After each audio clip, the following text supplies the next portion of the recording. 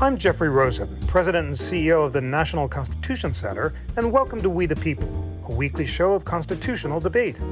The National Constitution Center is a nonpartisan nonprofit chartered by Congress to increase awareness and understanding of the Constitution among the American people. In the middle of March Madness, the Supreme Court heard oral arguments this week in NCAA versus Alston. The case is an antitrust challenge to the NCAA's rules about compensation for student athletes. It's brought by college basketball and football players. Today, we'll explore the constitutional and legal dimensions of the case with two of America's leading experts on antitrust and the Constitution. Thomas Nachbar is professor of law at the University of Virginia School of Law. He filed a brief in support of the NCAA, which has argued that maintaining the amateur status of college athletes fosters consumer choice between amateur and professional sports. Tom, it is wonderful to have you with us. Jeff, thanks so much, and thanks for having me here. And Sandeep Vahisan is legal director at the Open Markets Institute. He co-authored a brief on behalf of respondent Sean Alston, a former West Virginia University running back, who argues that college athletes are being exploited. Sandeep, thank you so much for joining. Thanks so much, Jeff. Delighted to be here. Tom, why is this case important, and what are the constitutional stakes? So this case is a follow-on to an earlier case. In a sense, it's a follow-on to two earlier cases. There was an earlier case a few years ago called O'Bannon, which addressed student compensation for the use of names, images, and likenesses for NCAA student athletes, as opposed to compensation for playing their sports. In that case, the lower court had ruled that the NCAA could not limit compensation below the full cost of attendance.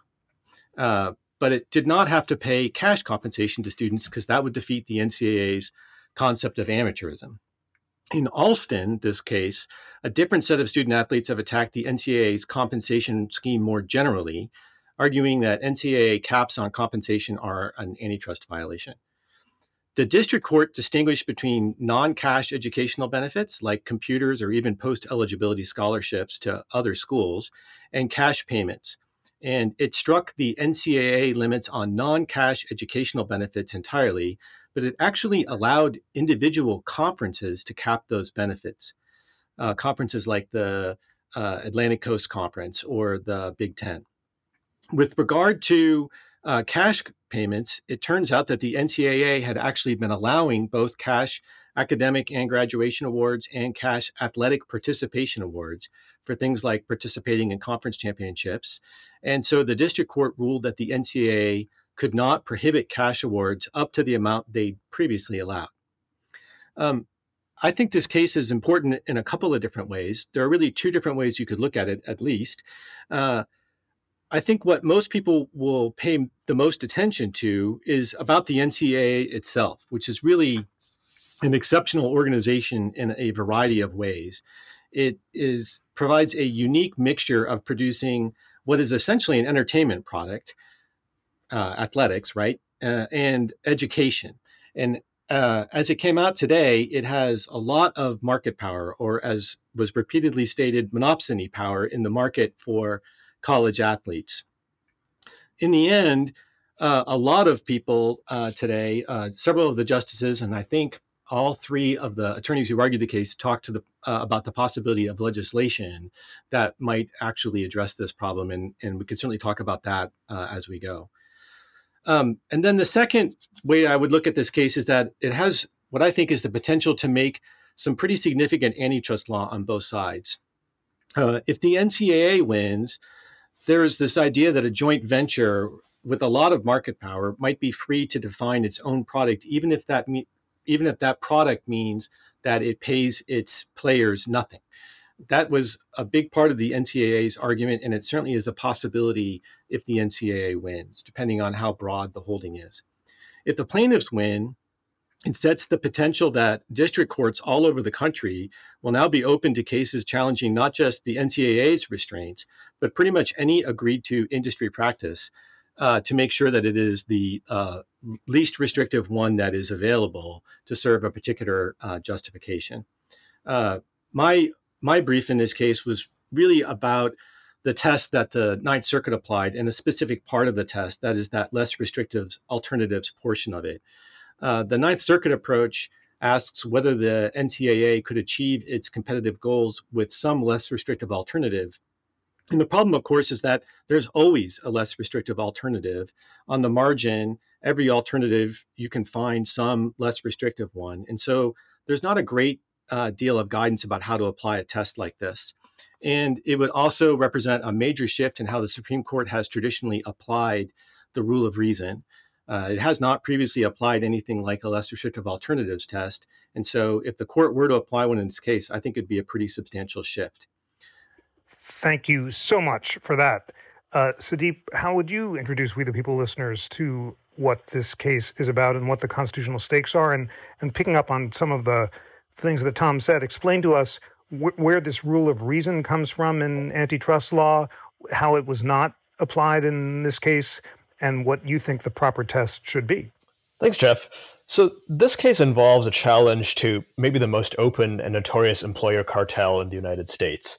So collegiate basketball and football is a very large commercial enterprise. Division I sports in the United States generate more annual revenue than the NBA. So these are sports on par with professional sports. But the players who fans go to see in person and watch on TV get a relatively small fraction of these annual revenues. And the reason is, for decades, the NCAA has established rules restricting the compensation for players. So at present, colleges cannot pay players more than a scholarship equaling the cost of attendance. They cannot pay players salaries and wages and compensate them in a way that NBA or NFL teams compensate their players. And so that means that the players get a relatively small fraction of the wealth that's generated by the NCAA every year. So in professional sports, about $1 and $2 goes to the players. In college basketball and football, in contrast, only about $1 and $5 goes to the players. So where does that 80% go? A significant chunk of it goes to coaches and administrators. So for instance, Kentucky's head basketball coach John Calipari and Alabama's head football coach Nick Saban make nearly $10 million a year.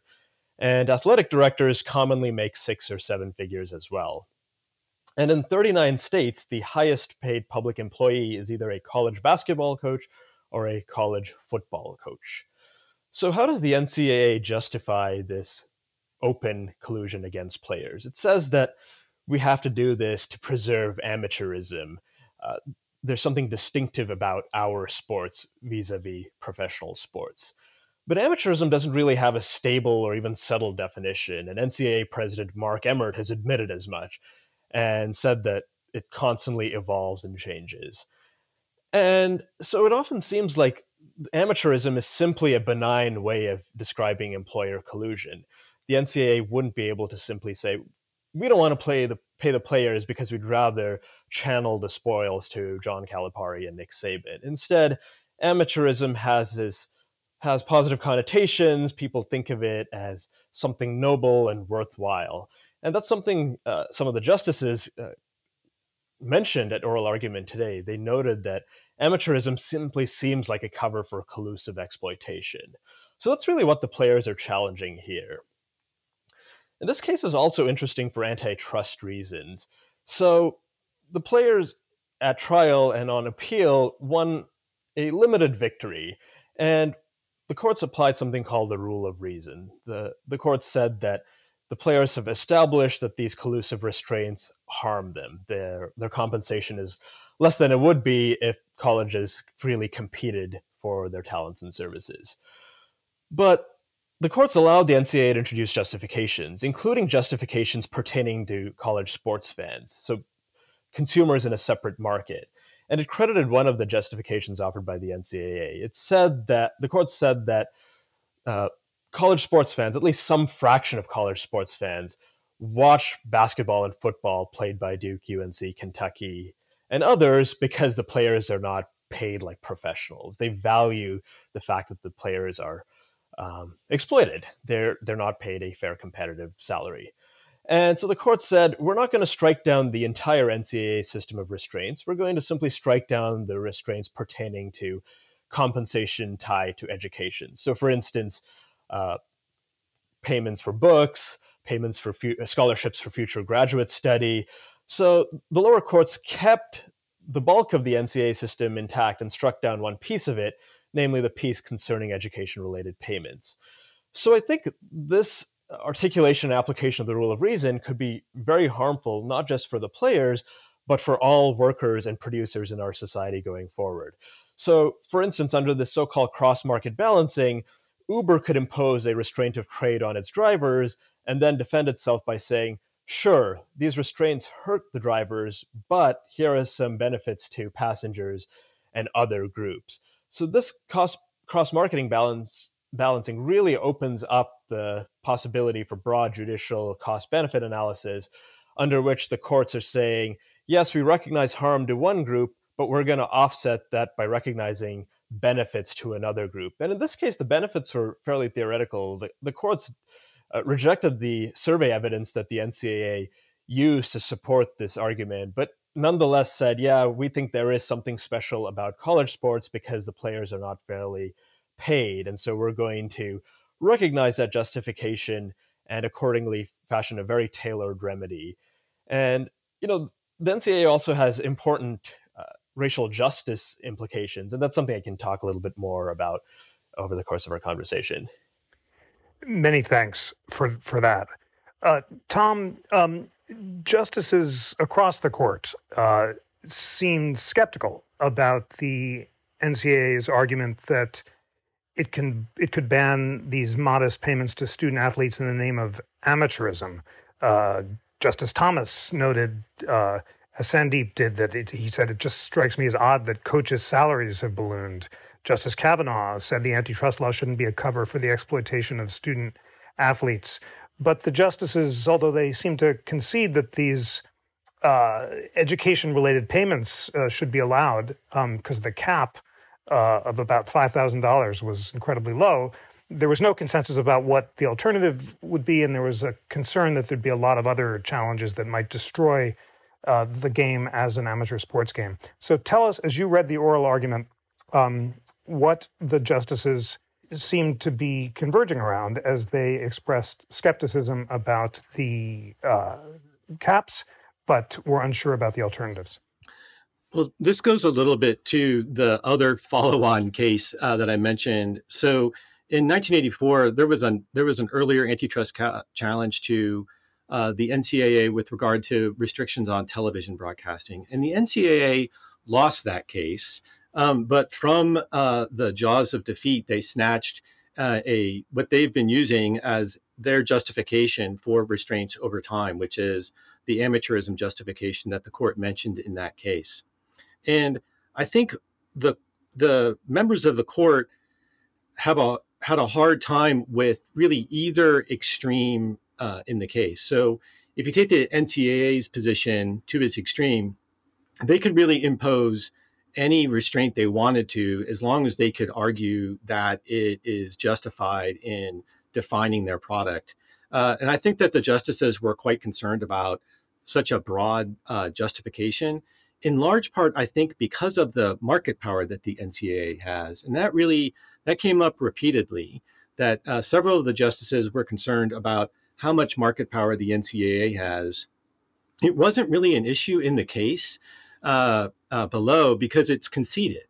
When you think about college sports, there really is one choice, and that's the NCAA. There are actually other collegiate athletic associations that are out there, but the NCAA dominates. And I think that degree of market power clearly weighed on the justices' minds.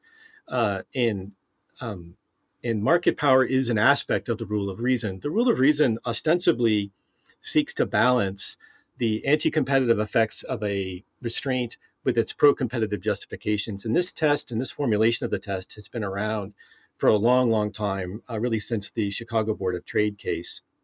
And a number of people, I think, have raised over time concerns about the ability to balance pro-competitive effects with anti-competitive effects sometimes they're incommensurable.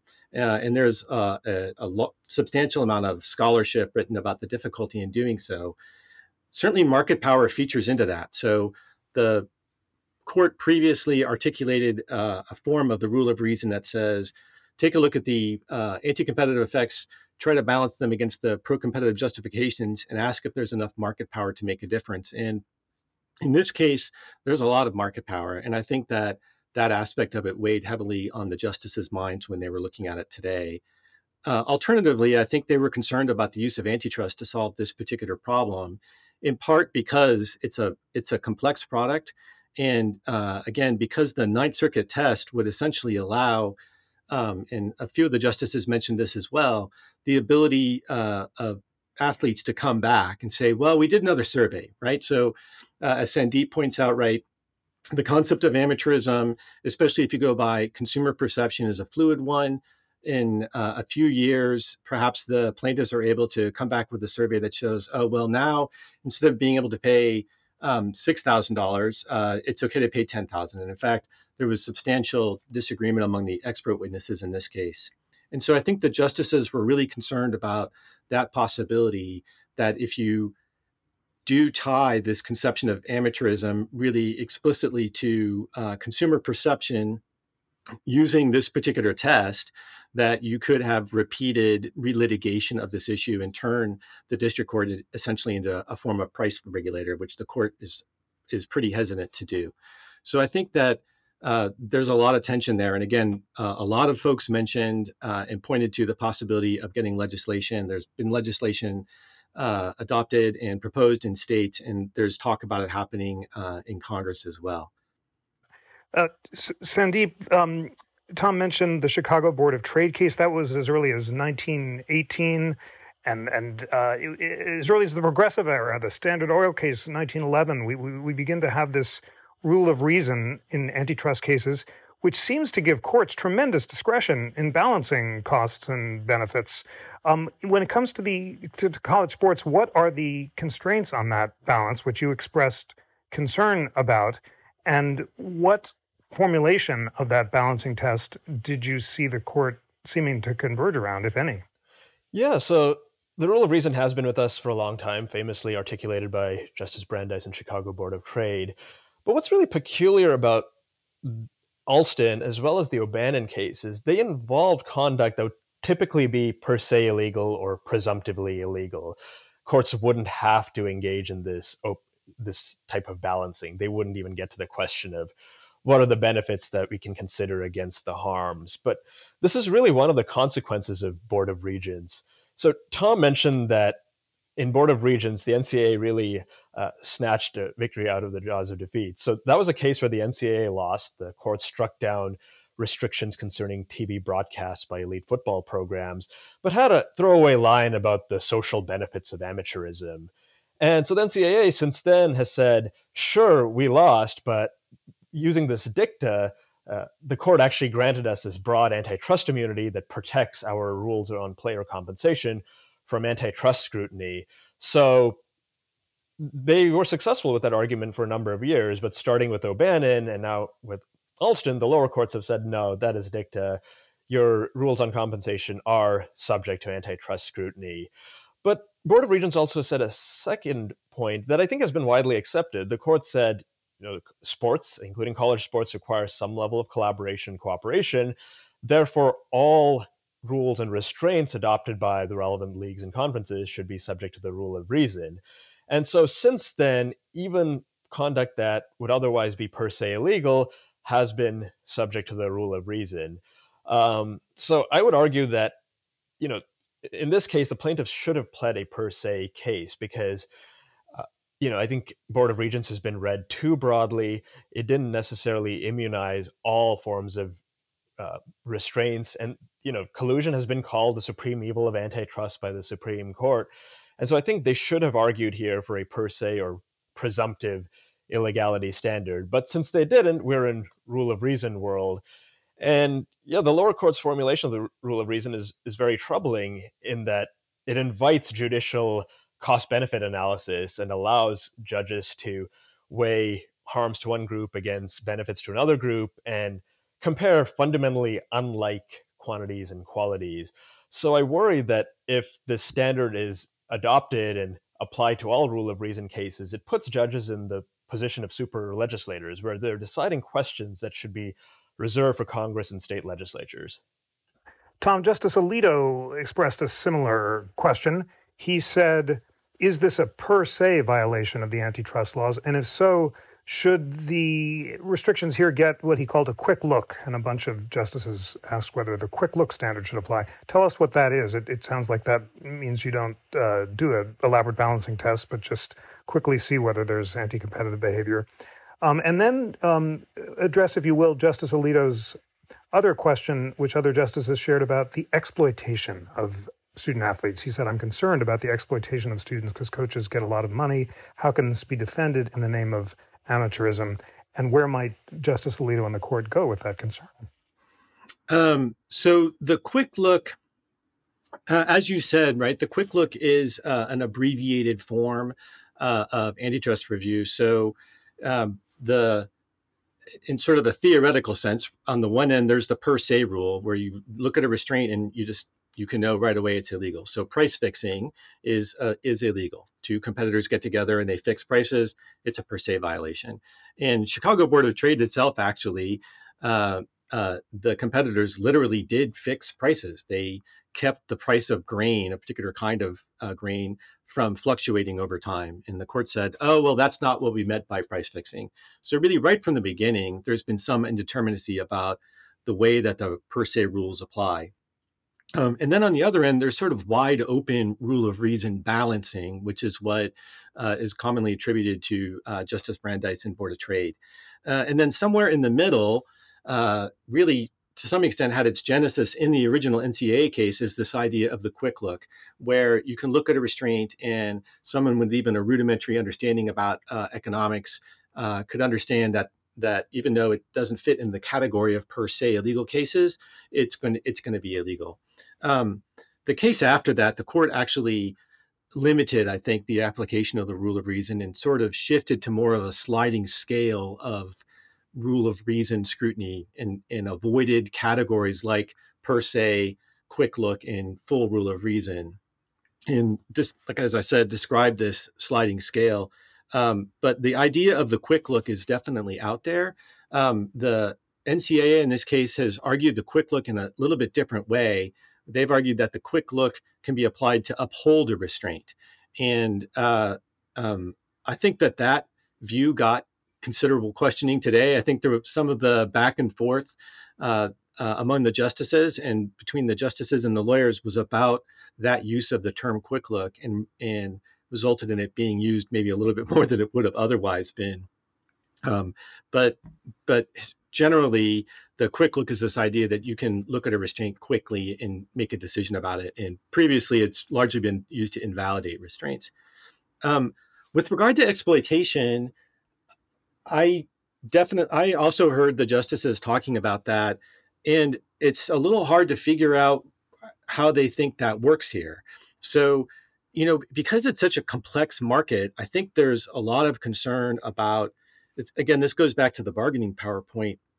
There's a lot of concern about the market power that the NCAA has in this market, and some of the NCAA's arguments are that many of the rules that they've adopted are to avoid the exploitation of players. So, and they made that argument today that the NCAA itself was born of an attempt to roll back abuses and exploitation of players. And then, of course, over time, there have been concerns about whether or not this is the right level of compensation for players. I think one of the, as I heard those questions today, it did make me think about, well, how would you set the appropriate level of compensation and whether or not the court is interested in doing that in an antitrust context. Usually antitrust courts don't do that kind of thing. That's not a sort of a typical antitrust remedy. And it would be, I think it would be something of an extension for the court to want to do that in an antitrust case. It's not inconceivable though, but that usually is the kind of thing that happens with regulation. And so commonly what will happen in markets that don't work, in which a party has a substantial amount of market power, like a natural monopoly, like a utility, they will go and get regulation, and they'll have their rates regulated by some kind of public entity like a legislature, or there'll be a public utility commission. And that's a much more typical approach than using the antitrust laws to set levels of compensation to avoid some kind of bargaining power problem. Sandeep, you argue that the rule of reason in this case had a clear disparate impact. Injuries to largely Black workforces were tolerated in large part in the name of catering to the preferences of white sports fans. Tell us more about that argument about exploitation of Black players, which many of the justices seem to share. And how do you think it should be avoided? What rules should be applied, and what should the result be? Sure. So the NCAA system is racialized in at least two ways. So, as I mentioned earlier, the lower courts credited this idea that college sports fans value amateur players, players who aren't paid by professionals. And research has found that there are significant racial divisions about how whites and Blacks view the prospect of paying college athletes like professionals. So, a majority of Black Americans believe that college athletes should be paid, whereas only about 20% of whites believe that college athletes should be paid. And the study further found that opposition to paying college athletes among whites is positively correlated with the degree of anti-Black animus that they expressed. So there is a clear racial component to the public's preference for maintaining the system of amateurism. Whites generally prefer the status quo. The most racist whites are committed most strongly to the status quo, whereas Blacks favor a system where colleges compete for players by paying them wages and salaries. So the court said, we're willing to sacrifice the interests of Black athletes to cater to a racist public. So I think it's racialized from that perspective. And I think at a more fundamental level, if you look at how the spoils are divided among players, coaches, and administrators, you're seeing a mostly white group of coaches and administrators making a lot of money, sometimes millions of dollars a year, and on the other hand, profiting off the labor of mostly Black athletes. So in college basketball men's college basketball last year, roughly 55% of the players are Black. In college football and women's basketball, it was about half the players were Black. So there is a racial injustice element to it, and it's abundantly clear. And I think what the players want is they want the courts to strike down these restraints. They want the same fair competitive market that the coaches enjoy. So to respond to Tom a little bit, the players aren't saying, Supreme Court, please pay Jared Butler $200,000 a year. What they're saying is give us the same open competitive market that Roy Williams and Mike Krzyzewski enjoy. And they want the courts to strike down the restraints, not to engage in price regulation or price setting. They just want the same free open market that the coaches and administrators enjoy. So I think the idea that the players are asking for public utility regulation is a straw man. Thank you for that. Tom, might any of the justices, several of whom were concerned about exploitation, be moved to eliminate all of the constraints, as Sandeep suggests? And why do you think that's a bad idea? And what test are you proposing that the court should apply instead?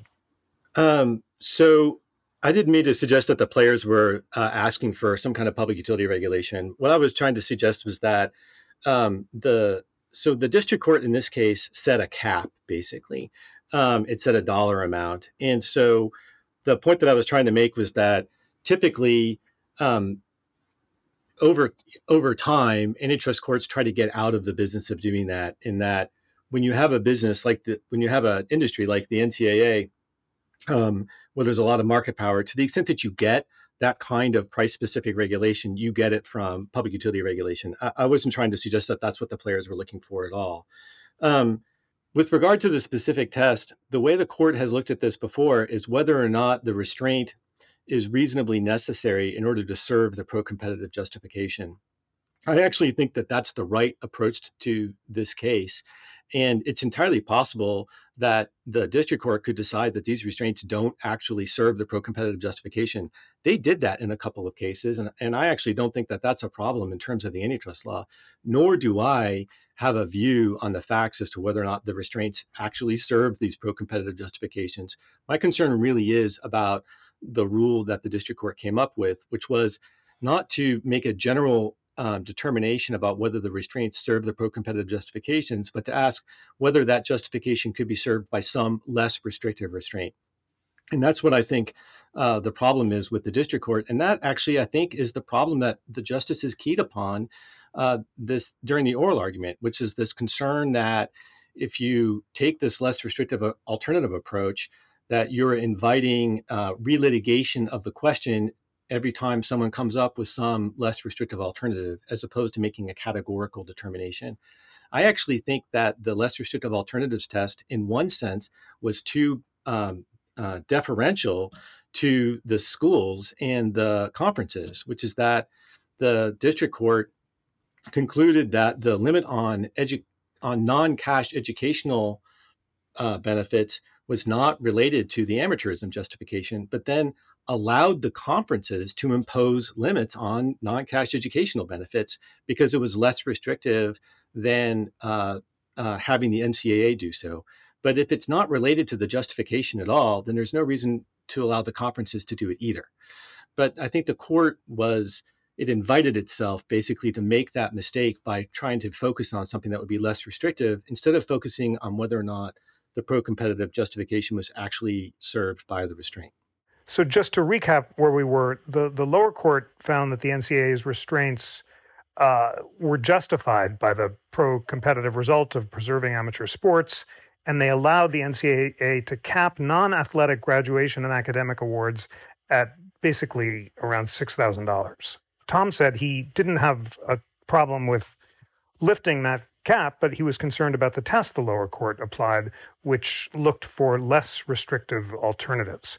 Are you arguing for a elimination of all caps on student compensation? And if so, how would you respond to Justice Sotomayor's question that this might destroy amateur college sports? Yeah, so that's my position. I think the court should strike down all the restraints on player compensation and create a fair competitive market for their services for the first time, or at least the first time in a very long time. And so that would address the problem of courts functioning as quasi-regulators and periodically revisiting where to draw the line. Is $7,000 too much? Should we raise it to $10,000 based on changes in customer perception? I think it would be administratively much simpler than the remedy that the district court imposed, and it would address some of the administrative concerns that Tom raised, which I happen to share. On the question of whether this would destroy college sports, the NCAA has been predicting a parade of horribles for decades. So the system has been reformed over the years, in large measure through litigation. And before every change, the NCAA said, this would lead to a loss of viewer interest. This would fundamentally disrupt the system. We wouldn't have college sports. And lo and behold, college sports have thrived. College sports are more popular and more lucrative than ever before. So I think we should look at that history when the NCAA and others say that, ruling in favor of the players and granting them a full victory would end college sports as we know it.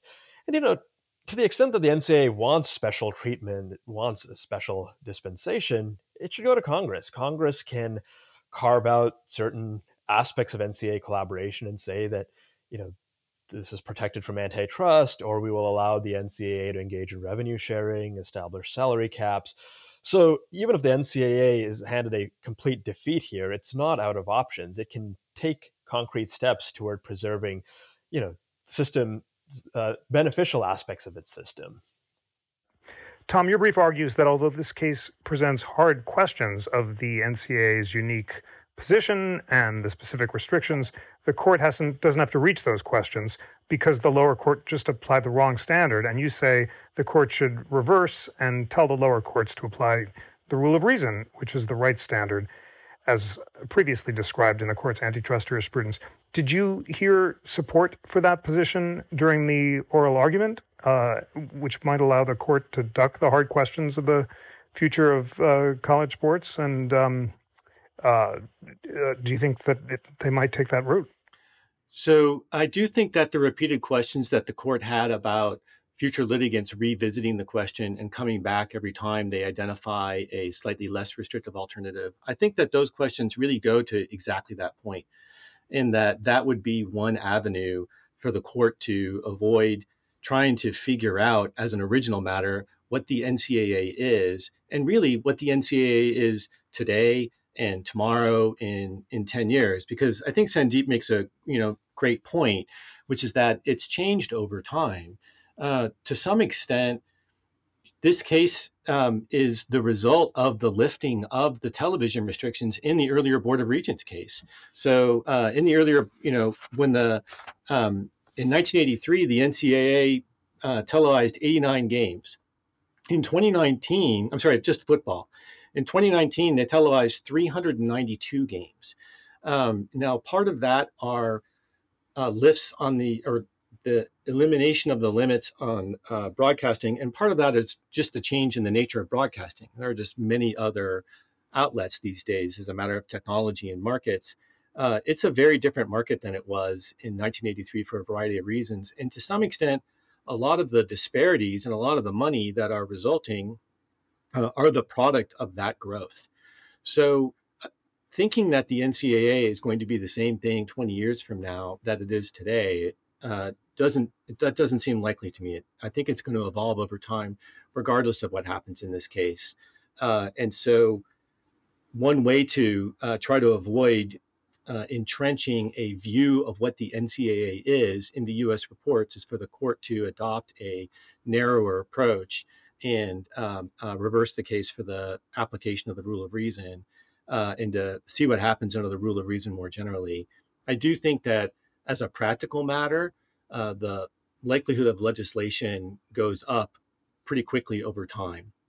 And so it's entirely possible, and I tend to agree with Sandeep. I don't think it would be inappropriate at all for Congress to step in here and do something, given both the I think unique nature of what the NCAA is doing in combining education with athletics in the way that it does, and really a host of other products, right? Universities provide a host of other products all in combination, and the tremendous market concentration through the NCAA that it has. I mean, in many ways, the NCAA acts like a private, almost quasi-governmental agency among the schools. And so in that sense, it's not a legislature, but it really does. They adopt rules that govern the way the schools operate and the way the schools deal with their athletes that go far beyond things like compensation.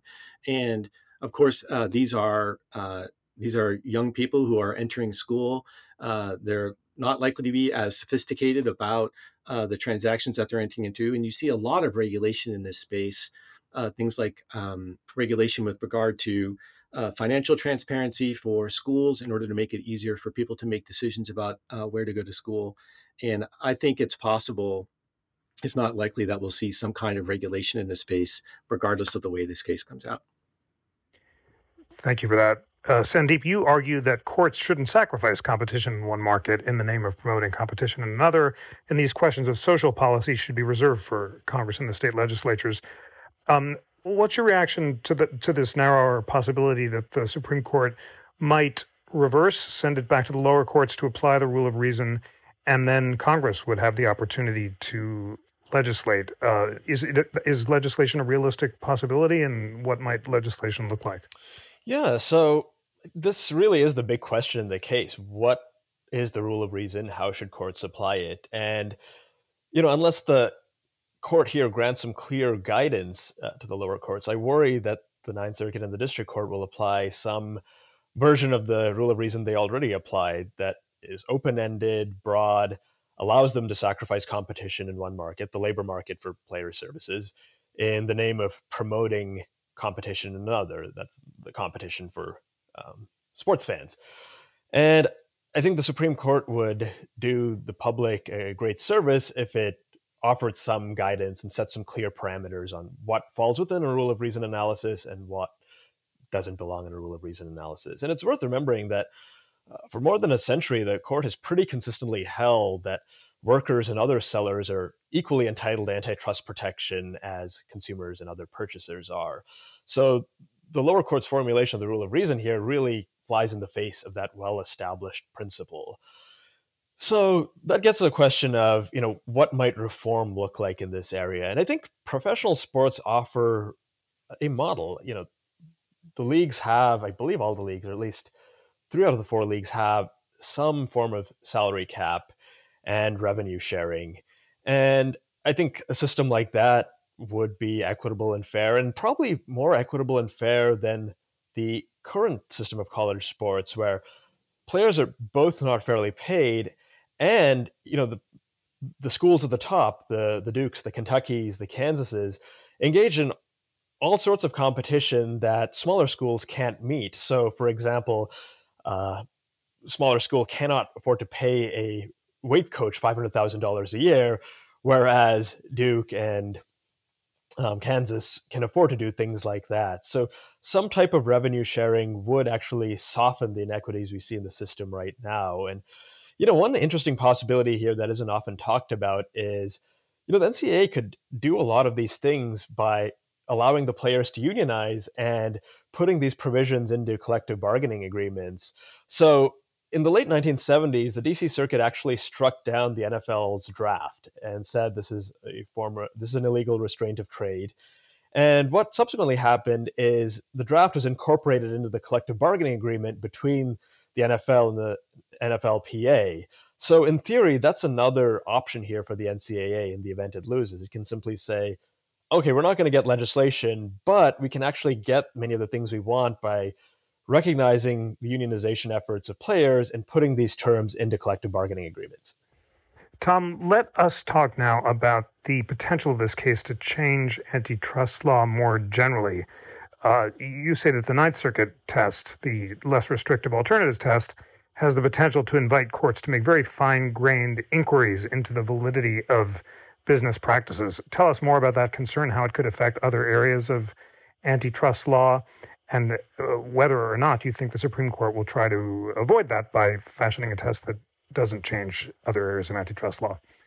So I think that the litigation below really demonstrates just how much additional detail can be required if one applies a test like this. So the district court took a tremendous amount of evidence, both on what consumer perception, how consumer perception would be affected by starting to pay players, but down to the level of trying to figure out how much extra you could pay them.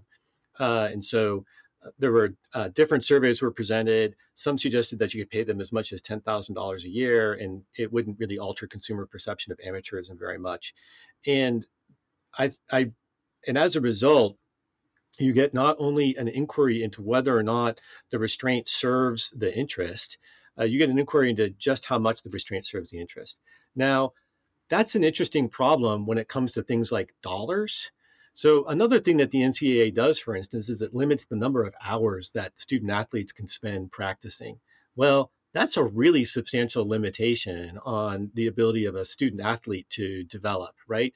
Maybe they want to spend more time with the team. But that kind of restriction, again, you could measure in the number of hours. And you could see a similar consumer survey saying, oh, well, if teams are allowed to practice more or less, I mean, especially as you try to change the meaning of amateurism by compensating players a little bit over time. But I think the more general concern for antitrust actually goes way beyond things like the NCAA. So, for instance, there's a lot of talk in antitrust these days about the role of platforms like Facebook or Google operates a platform, and Amazon's a platform.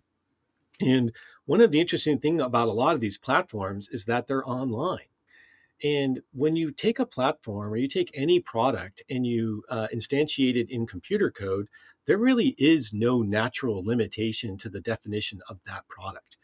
If you wanted to change Facebook a little bit, you change code and you change it a little bit.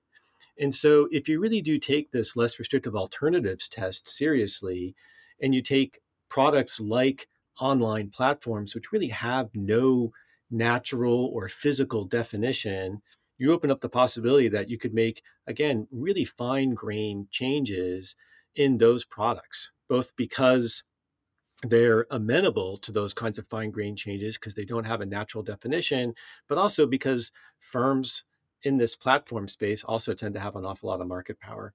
So I think that that's probably most that's one of the major concerns that I have about this rule, is not even how it applies in this space. Although I think once you start talking about dollars, it gets very fine grained. But when you take it and you try to apply it in other industries, ones that are dynamic and ones that uh, don't have a physical product, but have sort of a notional product, then there really aren't a lot of boundaries on the limitations that antitrust might impose.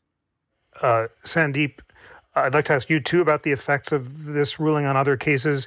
You too express concern that competitive tools that other employers use against workers might be judged under this sort of hard look, least restrictive rule of reason that the Ninth Circuit corrupted, as you say. And you gave the Uber example. You say in your brief, Uber uses a combination of low base pay and bonuses to drivers whom it classifies as independent contractors to encourage them to use only the Uber app to obtain passengers.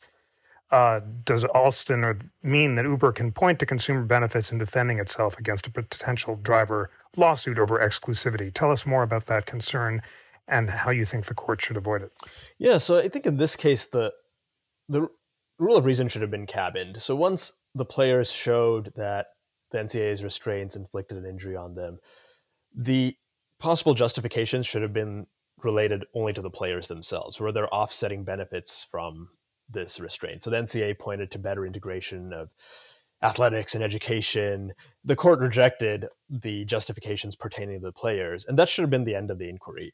The court shouldn't have looked at benefits to consumers and other groups. And I think it raises the possibility that courts become super legislators, super regulators. They shouldn't have reached the least restrictive analysis stage that Tom mentioned. This case should have been decided much earlier in favor of the players. And so now we have a system where if this rule of reason formulation is adopted generally, other powerful employers can say, yeah, a restraint injured the relevant workers, it led to depressed wages, but we also want you to look at the enhanced consumer convenience, maybe lower prices to consumers.